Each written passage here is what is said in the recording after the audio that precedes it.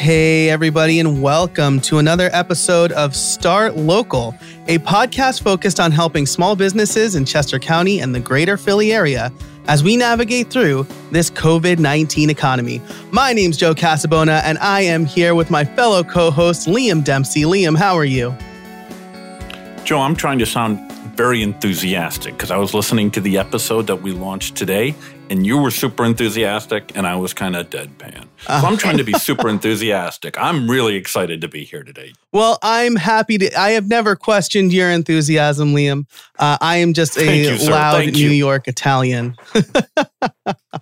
Awesome. And before we bring in our guests, who I'm very excited to talk about today, I want to tell you about the Start Local monthly newsletter. If you go to startlocal.co/news, you can sign up for our very free, very monthly newsletter where you will get takeaways from every episode, tips and tricks for navigating through the COVID-19 economy, and you will get some news around the county and around Pennsylvania in general. So sign up. It's totally free. That's again over at startlocal.co/news. And with that, I want to bring in our guests. They are Gareth Yoder and Joy Beam, the CEO and production manager, respectively, of Cedar Meadow Meats. How are you both doing today? Doing well, Joe. How about yourself? I am doing fantastic. Thank you for asking. And Joy, how are you? I'm doing great. And yeah, we appreciate you guys having us on today. It's a pleasure.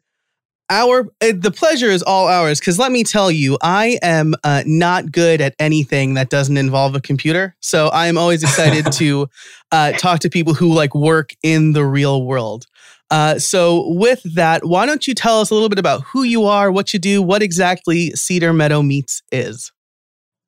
Sure. So I'll start off. So my name, of course, is Joy Beam, and I've grown up on my family's farm. I currently work off the farm on a day job, but then raise cattle on the side. It's my side hobby. I also call it my walking bank account. So it's been a lot of fun, and I've been learning a lot. And I'd say my passion is cattle and providing wholesome quality product for the market and the end consumer. Fantastic. And Gareth? Yeah, so I work in the tech industry. I work for a financial company as a technical lead. And when I'm not in front of the computer, I enjoy being outside and getting exercise and enjoying the nice days. Nice. Very nice. And so, Joy, this is your family's farm. And is this the kind of main business? I was reading on your About page that it's been in your family since the 50s-ish. Is that right? Yeah, that's correct. So my grandpa started the farm actually way back in the 50s. He brought hogs and cattle on here. And then my dad took over in the 1990s. And then so me and my siblings would be the third generation. All of us are working away from the farm right now, but we all hope to someday be involved back on the home operation. But yeah, it is the primary source of income for my parents, and then two other families involved as well. And it's our passion and our lifestyle. That's absolutely fantastic. And before I throw it over to Liam, why don't you tell us a little bit about, so we have the farm, and then we have Cedar Meadow Meats, which is an interesting business aspect that we're going to be talking about today, right? Yeah, absolutely. So Cedar Meadow Meats is the retail outlet of our family's farm, which is called Cedar Meadow Swine. And we started Cedar Meadow Meats just this year, back in the spring before COVID hit. So we're excited about that. We're currently retailing beef through there, but then also we'll be adding on pork for this next year. Nice. That is fantastic. And before we get to real questions about the business, I have to ask, are there any cedars near the meadow, or is that just a nice name?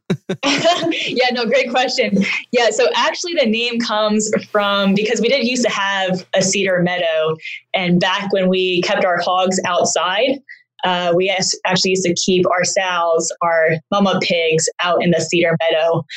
Since then, our production system has kind of evolved. So we found that hogs do better inside. So they're not outside typically anymore. But yeah, we did used to have hogs on our cedar meadow. And there you have it, folks. Now we know the story. So before we hit record, we were talking about the backstory for Cedar Meadow Meats and how that came about. And it was really a technology goal in AIM that the two of you had around the business. Can you tell us about that, please? Yeah, I can start off. So last summer into last fall, our goal was to try to predict the health of cattle based on real-time sensor collection. And so we had this idea that we can use sensors to help predict the cattle's health through tracking their activity and their movements, and then running that through an algorithm to try to determine if they're exhibiting signs that they may need treated for a potential sickness. And we started off, we had this idea, and we actually, to gather our data, we strapped a smartphone around the neck of one of the steers and then video recorded their movements. And I was able to get their activity recognition through the algorithm to around 85%. And that's when we figured, we might actually have something. And so we created a business plan. We worked with Penn State Berks' test lab and got some grant money for a client discovery for this product. And leading up to our client discovery event, which was the National Cattlemen's Association, the NCBA event in the beginning of February, we started taking a deeper dive and looking at the hardware pieces that were involved and a deeper dive into the software. And we realized the hardware pieces for the startup costs would be quite substantial and would have taken a lot of time and resources that we really didn't have. And then when we were down at the National Cattlemen's and Beef Association in San Antonio in the beginning of February, we saw some other competitors there that had some infinite resources in developing this technology out. And we were listening to one of the seminars, and the speaker said, people and consumers nowadays want to know where their food comes from. They want to know that their food is coming locally. And that, spawned an idea and kind of led us to pivot away from the technical aspect to more now of a retail beef outlet. And so I had the technical skills, so I quickly built a website around this. And the end of February, beginning of March is when we actually launched our website and kind of launched our company. That's fantastic. And so I love a bunch of things about that story. But first, I have a master's degree in software engineering. And one of the things that we talked about that totally blew my mind, I never thought about it. And this was back in the late 2000s, was that cattle and a lot of farm animals have sensors or tags, right? Where you can kind of see their path. How different were the sensors that you needed from the tags that kind of had been on cattle for some amount of time? Yeah, so the traditional tags are typically RFID tags, which is more or less just as they would walk through an RFID sensor, it would record their number. The tags that we were using were sensors that had the accelerometer and a gyroscope in them. And then we would have to stream that data into the cloud then to do our data processing. Gotcha. So you would essentially need like almost like a mini smartphone attached Correct. to. Yep. And that was one of the core hardware issues around keeping this idea from going deeper into it, pursuing it farther. Gotcha. And I'll add in too here, I'll say agriculture as a whole is really looking at how we can implement technology into management of livestock for more efficient and more accurate management, so that we can maybe treat earlier, but then use fewer antibiotics and maybe really cut down on some of those usages there. And I know the dairy industry has been using some kind of form of this. to both detect heat, so you can be a little bit better with your breeding accuracy. And then, detecting sickness there too. So we were hoping to come in more from the beef market angle, but also produce a product that would be cheaper than what's currently on the market. But obviously we saw that there's actually several other big players looking at the same thing right now. And of course, they have a lot of resources available to them that we don't have. So, I want to ask if you were able to determine which one of the steers was the fastest from the metrics that you were. I'm going to ask you actually about pivoting your business. So the technological approach that you had wanted to take about health management through data collection and devices was maybe a bridge too far, or one that you weren't willing to go down. So you decided to pivot to customer-based, direct-to-customer sales of beef. Talk about that, because we talked beforehand about how folks are increasingly interested in knowing where their food comes from and how the animals were cared for and raised and treated. But then you still had to sell it. You had to let people know we have steer available. We can properly butcher them and prepare them so that you can take them home and eat them. Talk to us about that. What was that like in February and March as you pivoted? So we pivoted, and then of course Gareth did an awesome job developing our website, and then the goal was to get our name out there. We had several steers booked with a butcher for May, so that means we had product to get names on and move. And the other interesting thing about selling halves, wholes, and quarters of beef is if you only sell half the animal, of course you can't only butcher half the animal. So you got to be able to sell in whole steer quantities and match up customer orders to fit whole steers there. So I guess we started where any new business would start. Of course, the free marketing tools available, which would be probably number one, Facebook. So we made a little video describing the business that we started and what we had available, and then local word of mouth. So we sold the first quarter to somebody who knew us. I think who knew my dad through the township or something, and then of course, we had the remaining 3 quarters we had to move. And that was a little bit of a tougher sale. Thankfully, one of our friends was able to move some with her mom, and they were able to take our first steer that way. And so that was the first steer. And then COVID hit. And I'll let you decide what road you want to go down with COVID in mind. But I'd say the story kind of flipped when that hit. Yeah, so, talk about that. Yeah, go ahead, Gareth. I cut you off. So Joy created a sign, and she has quite a bit of traffic out the end of her road, and big 4 letters, beef, and then with a phone number underneath. And as the price in the store was skyrocketing, and on the news you heard the labor shortages at the processing plant, a simple sign did a world of a difference just to get people calling us and getting that interest. And then we would point people to the website. And that's where we started trying to communicate our story of this is local beef from Chester County. I think that's... Oh, go ahead, Joe. Oh, I was going to say that's incredible. And something that we've heard regularly on this show from other guests is, people called and then you pointed them to the website. Were you doing anything to capture any of that information up front, or was it when they placed orders? Like what did that kind of look like? Yeah, so as far as capturing the information, when somebody called, we kept track of their phone number and how they heard about us and what their interest was. We also tried to take notes on if they had bought in, I'll say, bulk freezer beef before, or if they'd be a new customer to this kind of, I'll call it an arena, because there are some different, you have to kind of know kind of how the process works, which is easy to explain, but then we knew kind of where to start with the process. But for sure, trying to collect as much information as we could. And I'd say that's one thing we're trying to improve on for the coming year.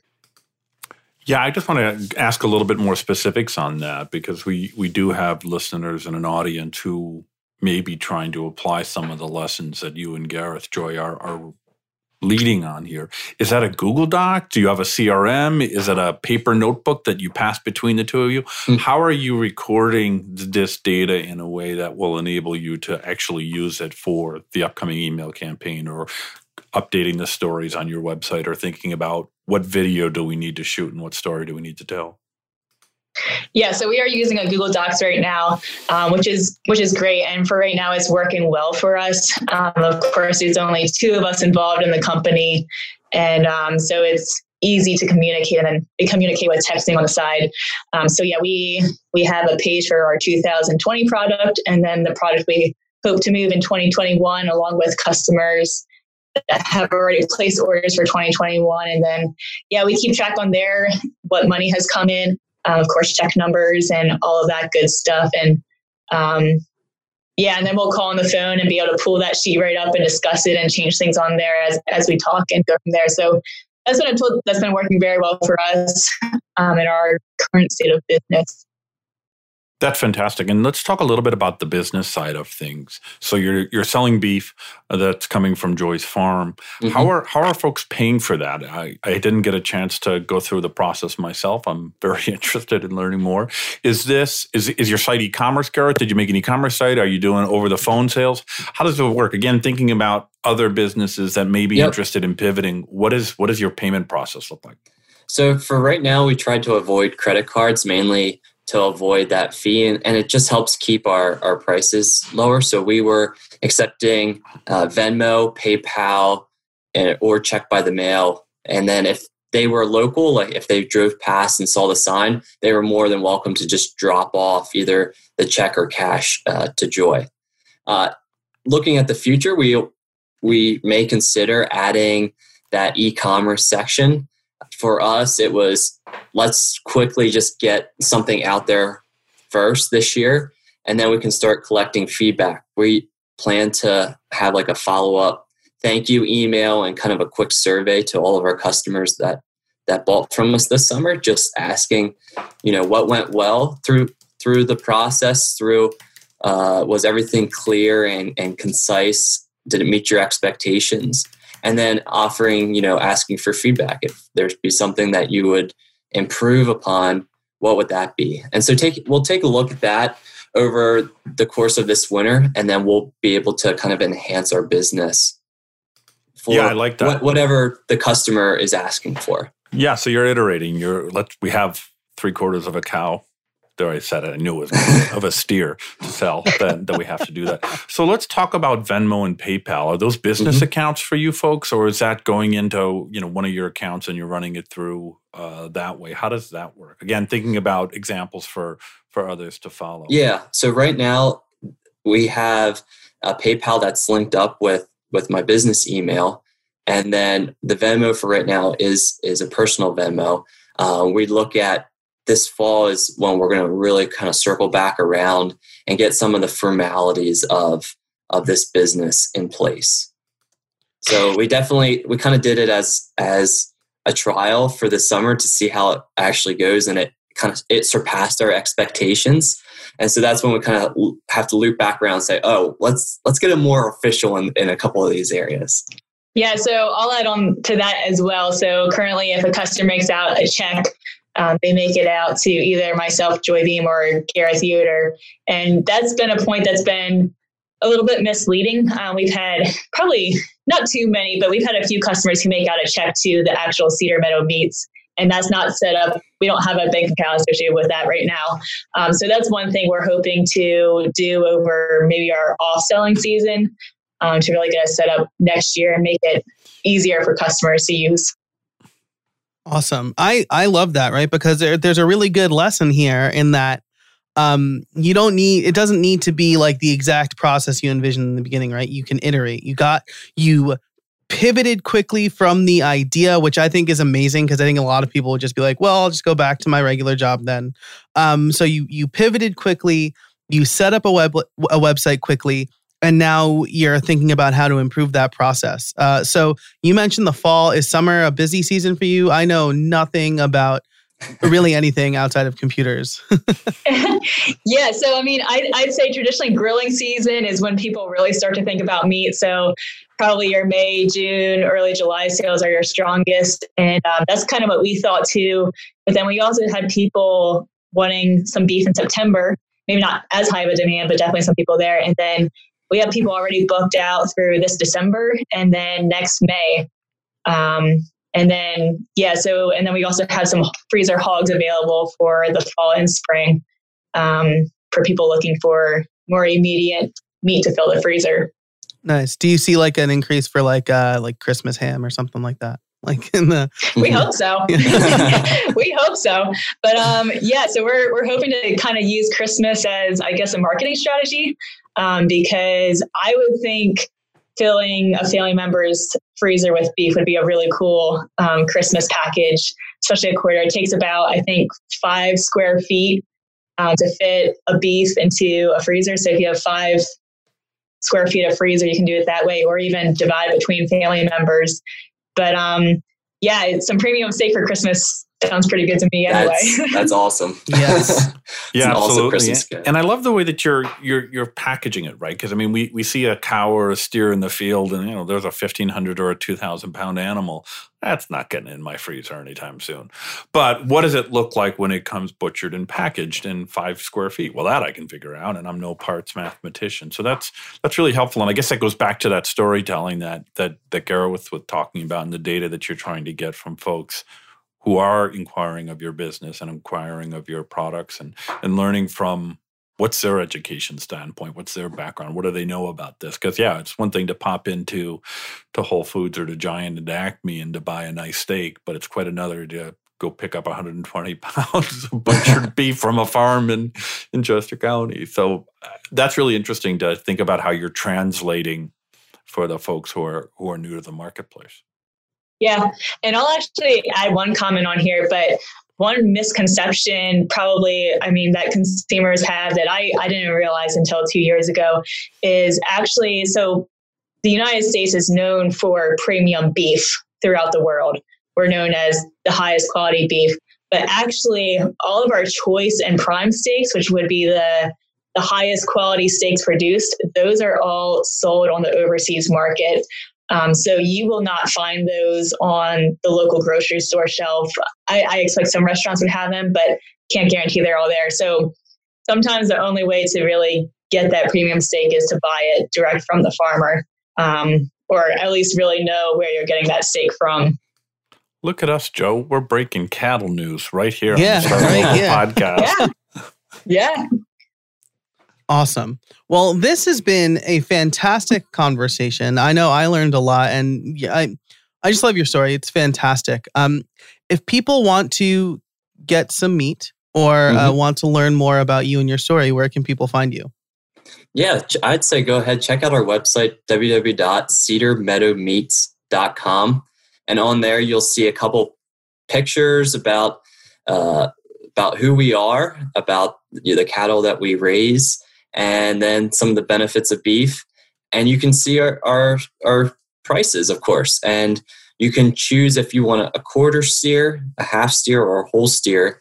And the kind of the nice thing is that you don't have to make that commitment for a whole steer. So we link up 4 different people that don't even know each other that all could get a quarter.